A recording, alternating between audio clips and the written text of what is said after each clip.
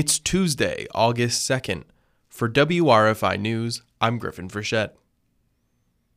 On Wednesday, August 10th, the Tompkins County Health Department will be hosting a free Moderna booster clinic. Those 18 and older seeking their first booster dose are eligible to attend this clinic. For those seeking a second dose, the requirements are a little bit tighter. Those 50 and older who received their first dose at least 4 months prior, and those 18 to 49 who received Johnson & Johnson for both their primary and first booster dose are eligible. The clinic will be held at Lifelong on Court Street in downtown Ithaca. For more information about eligibility and the clinic itself, you can visit the tompkinscountyny.gov website and the COVID-19 information dashboard.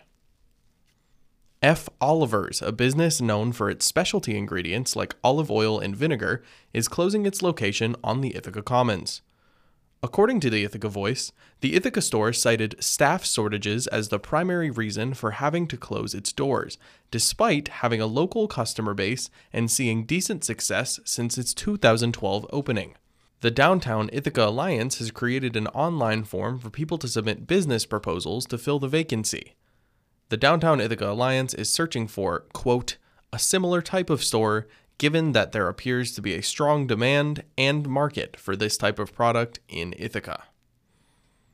New York State Police in Ithaca are searching for 2 suspects connected to a stolen credit card.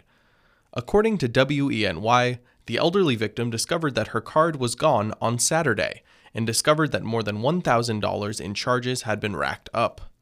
The card was used at Walgreens in Dryden and Target in Lansing. Surveillance footage is available to view online.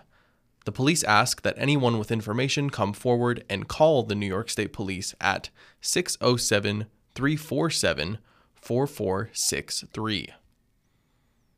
Expect showers throughout the day and some cloudy skies at night. Temperatures should see a high of 79 today and a low of 59 tonight. This is WRFI News. You can listen to this and all of our news content wherever you get your podcasts.